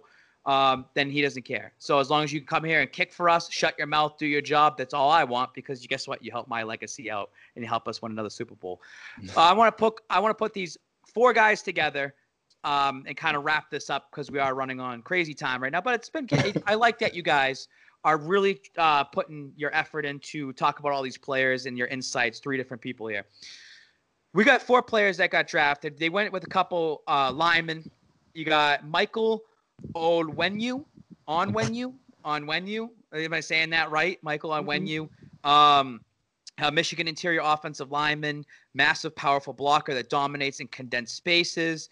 You go with the next one that is Justin Herron out of Wake Forest, captain over there, center. So, you get your center, maybe possible replacement for David Andrews down the line. I know David Andrews it's funny because David Andrews, I was talking about Cesar Wes, probably going after him, get a high pick. Then all of a sudden, right before the draft started, David Andrews like, I'm coming back. So you have at least David Andrews coming back for the Patriots. Then you end up going and getting Cash Mula. Like, I got to say Cash Mula. I like the name. Cash Mula, Cash Money, Cash Allen Muali. A little flying Hawaiian on your team like that. And then lastly, I couldn't even find a highlight for this guy, Dustin Woodard. Dustin Woodard. Couldn't find him. Out of Memphis. I just got a video of him flipping tires. So it says he's a under-heralded and underappreciated player on the Memphis roster. He's a leader of the offensive line after moving to center in 2019 and has been a key to the offensive success for the Tigers. So, guys, those 4 picks right there, anything that you see out of those 4, anything you want to talk about, go right ahead. Jay. So the only one who really sticks out to me is Cash. I see him being a possible gunner for the special teams. He's very, very fast for his size. He's only a little bit smaller than Devlin, but I think he runs like a 4.57 or something like that. So it just seems like a perfect guy for special teams. As far as like the offensive line guys, I'm not gonna pretend that I know anything about 6th and 7th round draft picks who are guards and centers. That's just I'm not giving any insight whatsoever to those guys. Okay. All right. I want to speak more to Onwenu. The fact he's from Michigan. I mean, it seems like this common theme of you're either from an elite program that Belichick trusts full-heartedly, or you're coming from high recommendation of someone that's local or someone whom Belichick has worked very closely with in the past. The whole idea, very similar to, our other draft pick from Michigan, the fact that there's that chemistry already built up with Chase Winovich and Uche. And so just really kind of playing on that to build that team chemistry moving forward. And even if it doesn't work out, there's still going to be a positive, influence in the locker room. And then the other 3, again, I'm with you, Jay. I wasn't too as familiar. These are guys that obviously they're late round draft picks. They've obviously proven themselves in their respective league. They're hard workers, and it's a crapshoot. If they work out, they work out. If they don't, they don't. But clearly, they have some value that the coaches see that we may not see. The number one thing across the board for these late round guys, they're all high character guys. They're good kids. They stay out of trouble, and they're dedicated to this game of football.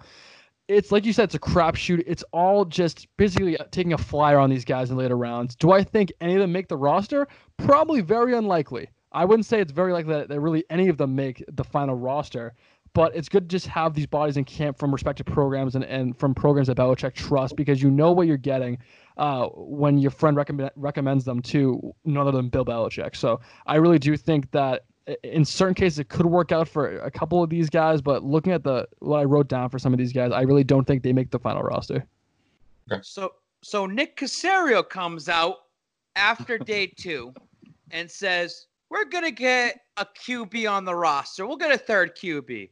So you're like, okay, let's see what happens in round 4, 5, 6, 7. Well, guess what? No quarterback was drafted for the New England Patriots. Drafted, by the way. Drafted. No quarterback was drafted by the New England Patriots. Yes, they end up picking up 2 quarterbacks in the undrafted free agent signing, which we'll get to a second. But that just showed you they're all in on stuff. Download the DraftKings app and try it free today using promo code NBCSB. What are we listening to right in the background? Oh. little shout out right there, NBC. So the Patriots do not go quarterback, and it went to they should bring somebody in to compete with Stidham, to have somebody there to keep him on his toes. And then all of a sudden, again, Belichick, like, you know what? We're going with Stidham. We're rolling with him. We know he's the guy.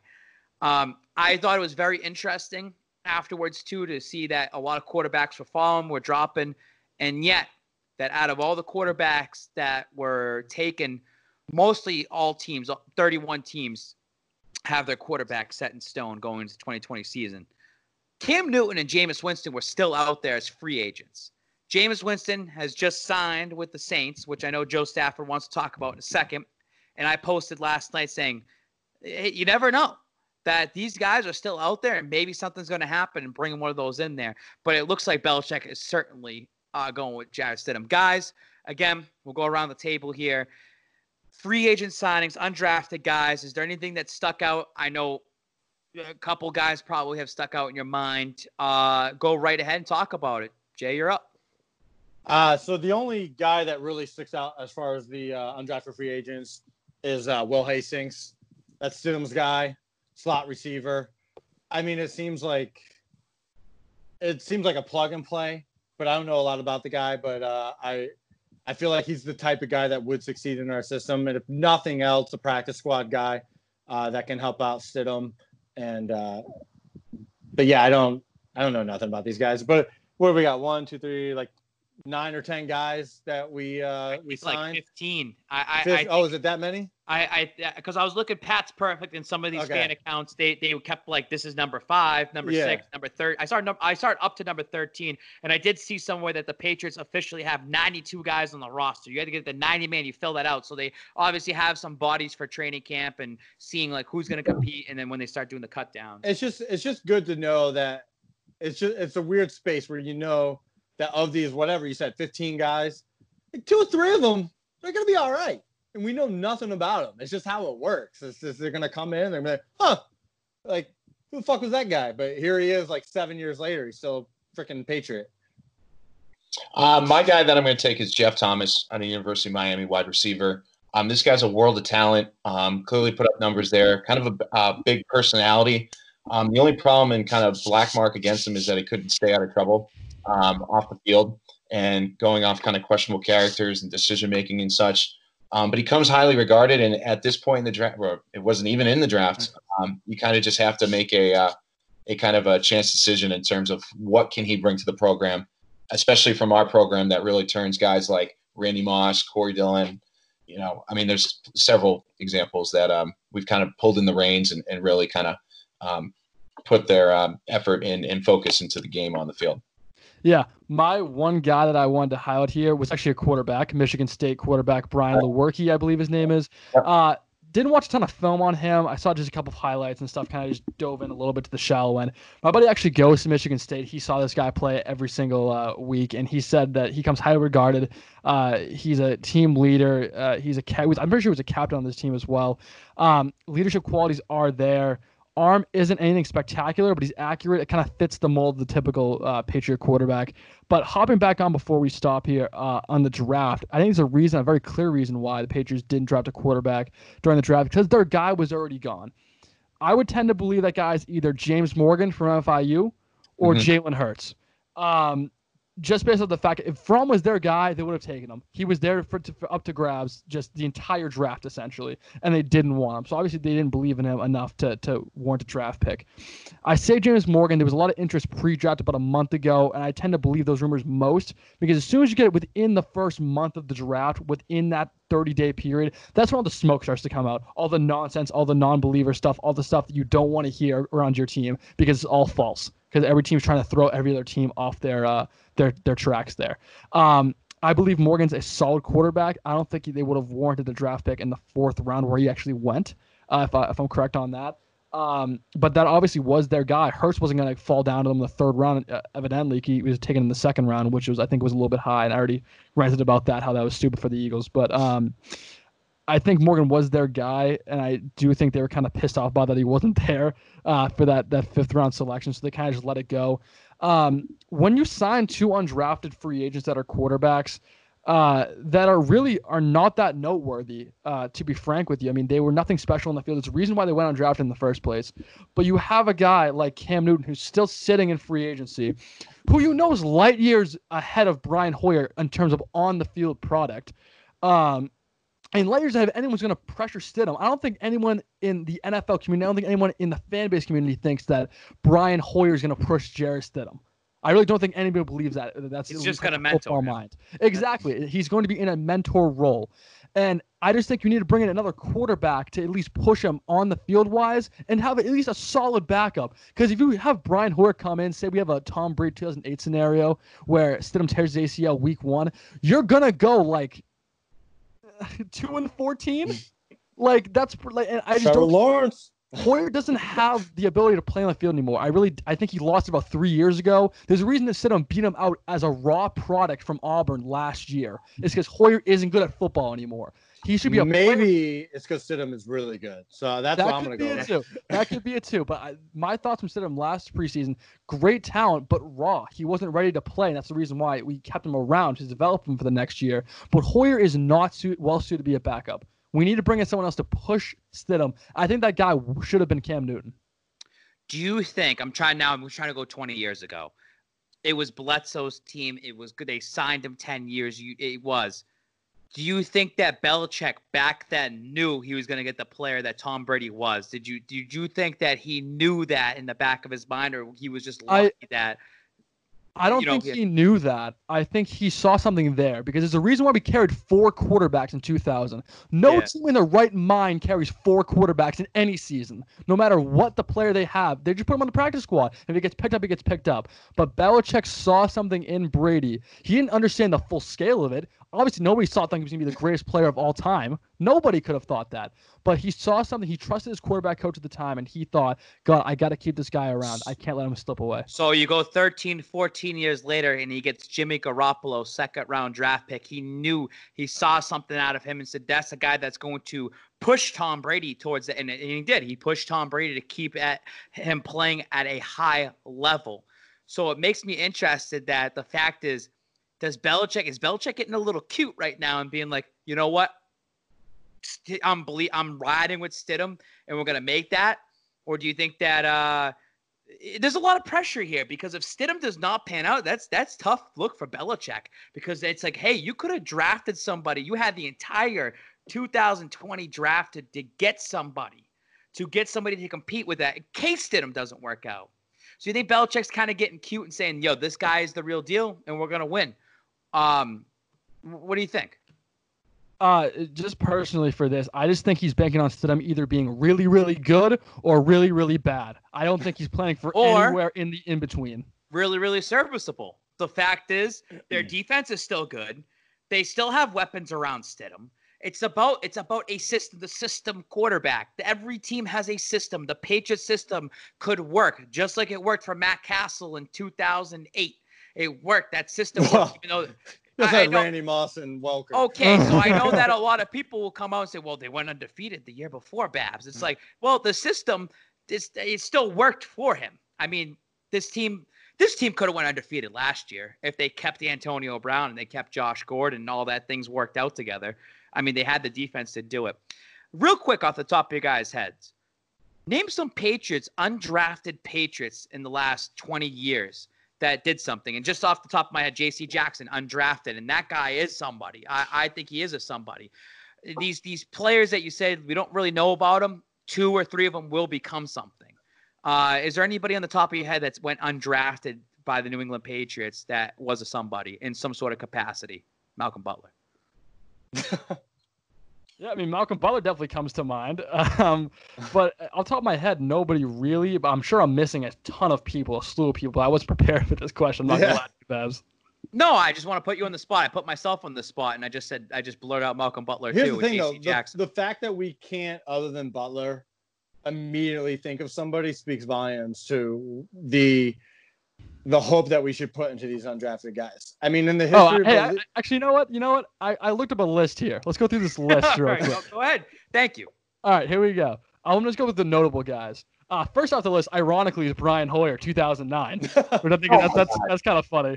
No, but that's still a great value undrafted. He was a good backup for a long time. A guy like Kyle Love, 2010. I think he was serviceable during that 2011 championship run. So that's also a good pick. Our long snapper for a long time, Danny Aiken. I mean, he still provides you value on special teams. Brandon Bolden. How about Brandon Bolden, a longtime Patriot? Hey, yeah. Great special teamer, great Patriot all around. I mean, he gave you a lot of value for the past, 8 years? 2013, Josh Klein, okay. Kenbrell Tompkins, really good in his time in a Patriots uniform. Got a pretty important catch against the Saints. Oh, very important catch. Malcolm Butler the following year, like Babs Never just heard said. of him. David Andrews, 2015. I mean, There you go. One of the best David centers. Andrews. I mean, in the Patriots' relatively short history, NFL standards, David Andrews is one of the best centers we've ever had in this franchise, if not one of the best. And even before that, Brian Stork, like I think he was like a 6th-round pick. So like he wasn't something you got someone later. That same year, Justin Coleman. I mean, these are all great value guys that should have been drafted. Jonathan Jones. I can't believe he went undrafted. That's unbelievable to me.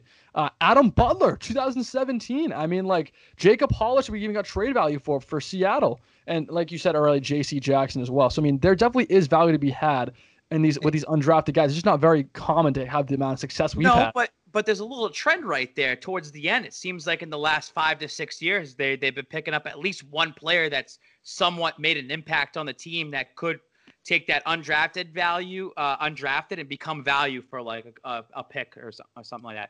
Right. 2 things, just moving on real quick. Thaddeus Moss going undrafted. Wow. Like I know. So I posted about it and said, oh, maybe he'd be day 2. And then someone said I'm on crack because he's a 6th-round draft pick. And the Thaddeus Moss thing, Stafford, in my mind, is we went to the combine and Thaddeus Moss was kind of held in regard because of his father, Randy Moss. He's coming off a championship season, national champion at LSU. And then he had an issue with his foot. And I'm wondering if that foot issue ended up becoming way bigger than what it was. And what do you think about Thaddeus Moss? And you end up going to the Redskins, but what do you think about that? I think it's atrocious he wasn't drafted. I think that's a very disrespectful move by really anyone in the NFL community. Not just because of his father's name. I've saw that a lot. Like people should have drafted him just because he's Randy Moss's son. No, this guy's good at football. Plain and simple. Like he was a very effective weapon for LSU down the stretch. Had a great playoff run with one of Joe Burrow's 7 touchdown passes against Oklahoma. But no, he shows great athletic ability. He's not a great blocker, but a lot of tight ends just aren't good blockers. He's a great weapon to have for really any NFL team. I think he's an automatic number 2 tight end on most guys' rosters in the NFL. I was just shocked. I was utterly shocked. Any thoughts for you 2 guys over there, Justin or Jay? Yeah, I mean, I'm kind of indifferent to it. I wish that we could have obviously have drafted him simply because we love Randy Moss and keep him around the facilities as much as we can. But yeah, I mean, I'm glad he found a home. I think that the new offense that they have down there in Washington, I hope they use him. I hope,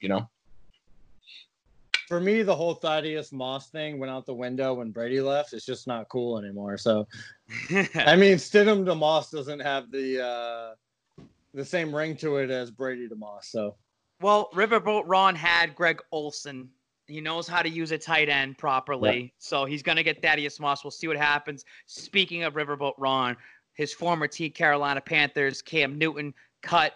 Jameis Winston been signed somewhere. He should be the hottest quarterback free agent right now. And then incarcerated Bob today went out there who you see him on Twitter. He'll post things. I have no idea who the hell he is, but he's gotten some things right in the past. He's gotten a lot of things wrong in the past. Said AFC East. He tweeted that out. He said AFC East, and they said hashtag Cam. It sounds like he's insinuating that Cam Newton's going to land in the AFC East. So that gets the Pats Nation riled up. Maybe Cam Newton. We'll all be doing this. We'll be dabbing on it. We're gonna be dabbing. If he signs, the second he signs the New England Patriots, I will have my phone out. I have my Stidham Stiffy, but I also be dabbing. I'll be dabbing back and forth. Let's be honest. If Cam Newton signs with the Patriots, you're gonna be asleep. But hey, we're gonna start calling you the Mattress King because you're always. But listen to this. The last 2 times with Brady, I fell asleep 10 minutes before the Brady news came out, and then the Gronkowski. I let everyone else talk first because they'll come to the Spike King. What the hell is this guy got to have to say about it? So, sometimes an instant reaction isn't what you need. You get the reaction after. Okay, no, but before we move on here, I have one question for all of you, including you, Babs. We're talking about this backup quarterback scenario. We're talking about these undrafted guys, and I brought up Cam Newton already. People have been saying he's going to cost a lot of money. No, he's not. There's a reason why he's unsigned right now. He's not going to command $15 million suddenly out of nowhere. Yeah, I agree. Camp opens. So say in this scenario, he costs you anywhere between like $6 million, around $6 million, right? 1-year contract. If you're Bill Belichick, or even if you're just yourself, you're in charge of the New England Patriots, do you take that shot with Cam Newton for the 1-year deal? if you don't believe in Stidham, like, and you want that But one even year if that you do Stidham, believe in Stidham, just to push him and just to be a great high quality backup, and he's still keeping Hoyer on that as that third Do you quarterback. think his ego will really, really be positive for the franchise? Him as a backup. yeah, I don't think that works. He wants to be a starter. There's no way if Cam Newton comes, he's a backup. Yeah. Yeah. The guy's a former MVP. It hasn't been that long. Look, here's the thing. If Cam Newton were to come to the Patriots, I don't know if he wears number 1. I think we kind of like delegate number 1 to like Pat Patriot and to like all the fans and like, like dignitaries that come, to the Patriots. But I mean, maybe I'm wrong, but there's a reason why Vegas dropped the odds to sign with New England for Cam Newton from plus 400 to plus 170 today. Vegas is going to do whatever the people are going to bet on. They're just trying to make money. But Vegas is never wrong, so why would they increase the chances of him going here? You know what I mean? There's at least something there that people aren't. There's something there, and honestly, if it happened, like fucking roll with it. Let's go. The one thing I will say, if the ball's on the ground, if the ball's on the ground, Cam, get your fucking ass on the ground. I don't care if it's the Super Bowl or the preseason. I don't want to see none of that. Yeah, I don't want to see none of that shit up here in New England. But I mean, the guy's a talented quarterback. He's a personality. And look, I mean, we have to face facts. Tom Brady's gone. And we're not going to be in the Super Bowl every other year. We're not going to be in the AFC Championship every year. Like, that part is done and in the past. And what we have to do is we have to make Sundays fun. And Cam Newton makes Sundays fun. I just drink a lot. Yeah. I just want to get drunk and see what the fuck Cam Newton's going to do. That would be a fun Sunday. And make football fun again. Fuck it. Cheers. I would love just, watching football Sundays. Cam Newton scores a touchdown and then Patriots fans are just dab. But listen, what are the odds for the Miami Dolphins? I talked myself into it. I think Cam Newton down to Miami makes a lot of sense. Now, Stafford, in our little chat on Ride the Wave, you're like, well, Fitzpatrick's still under contract. Then I looked up his contract prior to you even saying that. And Fitzpatrick dead cap is $4 million. So if they cut ties with him, that's what you got to pay him on an $11 million contract. Well, guess what? You can keep that $11 million contract as you at least have a backup in case Cam Newton still doesn't have it. Like, because Cam Newton did lose his job. That's a fair point. That's a fair point. I like Cam Newton in Miami for a lot of reasons. I think it fits the scheme there. They just traded for Matt Breida from San Francisco. I mean, it fits the speed type of offense they want to start to implant as they move forward in the next generation, even with Tua. And I think Cam and Tua are similar enough to where even if Cam isn't good and Tua is healthy enough to play to supplant him, it would be a seamless transition. But imagine that Tua's not playing in 2020. And you got to sit him. He's your franchise quarterback. Miami has something. I like Brian. I think Brian Flores might be one of the most successful coaches under the Belichick tree. And I'm going to say that right now. I think that because of what he did in Miami, he gutted everything out. You stocked up on picks. You stocked up on money. And you're going to start building a winning culture. What did I say in our chat earlier today? Miami is a destination you want to play in. It's just they don't have a winning culture there, and nothing wants to say, like, I don't want to go to Miami. I don't want to be for a losing team. Flores has the opportunity now to build that winning culture. And Tua, imagine this. You are third string, but you get to learn from Ryan Fitzpatrick, who's a journeyman in the NFL, who kills it every September. But also, you get to then Fitzpatrick does his 1 year. See you later. Now you're the official backup to Cam Newton. And now you can see from a guy who was the former NFL MVP who played in a Super Bowl, and you start learning from that. They would be set in 2 years in 2022 to let Tua then eventually become the starter. And you give him 2 years to learn the system of the NFL, to heal up his hip, to get ready for that. That would be success. And guess what? The Miami Dolphins have $20 million in their cap space still. They can afford Cam Newton. They don't have to pay him tons of money, but they could afford him. They could pay him. So I think that's actually a perfect fit. And I just like this overall because look at this. You have Sam Darnold. You have who did the Jets get for the backup quarterback? They got who did they get? Did they get James Morgan? They got somebody. They got somebody as their backup over there. Why am I putting you guys on the spot and you guys don't know who? That's some Joe Stafford questions right there. Babs, I'm waiting for you. Babs, who did they get? I don't know. I know they got a quarterback other than Sam Darnold. I want to find the Jets dropped in the Okay, but you should because the pages were look it up now. It's despicable. We don't know. Morgan. Okay. Morgan. Okay. The Bills end up getting who? Jake Fromm. The Miami Dolphins got Tua. They also could get Cam Newton, and then you're the lonely Patriots rolling with Stidham.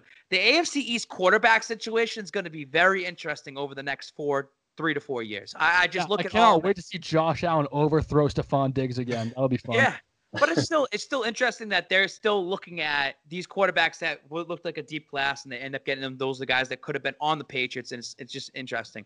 All right, we got to wrap this up. Final thoughts. Go around the table. Jay, any final thoughts? All right, so final thoughts on the draft for me is simple. When the draft is over, you want to be excited about the next season. I'm not really feeling that with the squad, but I do, like I said earlier, I do have some cautious optimism. I think we got a lot of pieces or holes that have been plugged, but none that have really got me excited that, I can't wait to see this guy play on Sunday. But with that being said, that's how I feel about 90% of our drafts, and it's been working out. So what the fuck do I know? I trust in Bill, and I think we're going to be all right. Yeah, I agree with you, Jay. I'm kind of like, hey, it is what it is. Nothing really stands out. The Uche pick was my favorite one. Agreed. I think that just his versatility will certainly, play itself out more quickly relative to the other picks. But yeah, let's just get football going. Hopefully we're playing. Yeah, seriously. Overall, draft, from an excitement standpoint, underwhelming. I don't really think we got a lot of headline guys, like Jay said, you want to see on Sundays. But these are impact guys that are to be in the locker room, be beneficial to the locker room culture. I think they start setting that foundation for the next era of New England Patriots football. Certain guys like Uche, I think, are going to be maybe star players, maybe even a guy like Dalton Keene too, where I can see him in certain roles being very impactful on Sundays. Cautionally optimistic, I think it's been the whole aura we've had going on in this draft. I had to agree with it. I mean, that's the only way you can really put it. I'm hopeful for the future, but right now I'm going to stay with the caution play, a little bit caution playing field right now. And let me just say before we go, this is how I want to feel about every draft. Because this means that we're picking at the end of the rounds. I never want to get that, Burrow pick where I'm like, oh, fuck yeah, we got the number one guy. That sucks. That means you went 2-14 the year prior. The longer we can go, I'm cautiously optimistic. I hope these guys works out. That means we're making deep playoff runs, and I'll ride with drafts like this, till the day I die. And we could have got Patrick Queen, but yeah, very true. And that's what kind of I'm wrapping up on, is that this team isn't just rolling over. This team is still getting a bunch of guys, and yes, some of these guys are not going to pan out, but Belichick is still exploring all options. Belichick is still building his legacy. This team, the New England Patriots, are still fighting for playoff spots. Yes, they are not Super Bowl contenders every single year anymore. They are not. I mean, they're still playoff contenders. They're still going to be there, and they're still fighting for AFC East championships. But this is a team that hasn't done you want to talk about a rebuild? Imagine being a rebuild team, but you're also still competitive for the playoffs at the same time. Because in about 1 year. Boston Celtics. Yep. Yeah. Because in 1 to 2 years, you're still going to rebuild some of these guys and get ready for the future to make your next push for another Super Bowl championship. And you got to know that Belichick wants that 7th ring for the New England Patriots as a head coach. He wants that, and he's going to get that at some point, whether it takes 1 year or it takes 5 years. When he came in, and he first came into Robert Kraft, and when he took over in 2000, he laid it out there and said, my plan in the next 5 years or the next 4 years, we'll win 1 ring. Well, he ended up winning 3 in 5 years that he ended up being the head coach there. So I know that if he's laying it down again, coming in here and looking at the team, I will win 1 ring in the next 5 years, and that will happen. The Patriots will win a Super Bowl in the next 5 years. Guarantee that. You come back on this in 5 years from now and say, Babs called it. I mean, you look at the team and the roster building, the culture they still have there. It's going to happen. It is 100% going to happen. Babs, give me a tattoo or what? Yeah, I was going to say, you going to tattoo that on you? I will have the tattoo ready to go. I just won't have the year. I'll just wait for it. All right. What about my initials? Don't you owe me some initials? Yeah. What did you end up? 21 out of 32 is a position, right? I don't care about positions, dude. You should, because that's the whole point of a mock draft is to guess what team the is going. Oh my god. It's names. Would you end up hitting on 12 names though, right? I hit on 9 names. 9. Oh, you didn't get double digits. You didn't Hey, get 21 out of 32 teams. I knew what position they were going to draft. I mean, dude, like it is what it is. I'm Okay, not gonna give you hold on, credit hold for on. that. I beat every single CBS sports analyst. Every single mock that they put out, I beat. Every single analyst they put out. But you didn't get the names right. Oh my god! I did. No, I got more names right than they did. Semantics. Yeah. Okay. This has been Boston's Big Three podcast presented by Ride the Wave Media. Today, sponsored by Bench Clearers right here, Boston Bruins. You get your tank top there. We appreciate that. Jay the Pats fan. You follow him at Jay the Pats fan. We have at Justin_Zolat22 Nash Pats fan club coming on here, all dressed up nice in his little Patriots suit and bow tie and that. And of course, Joe Stafford.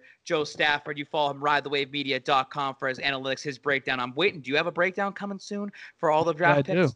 There you go. So you read that. We appreciate that. That's been episode 52, Boston's Big Three, Ride the Wave Media.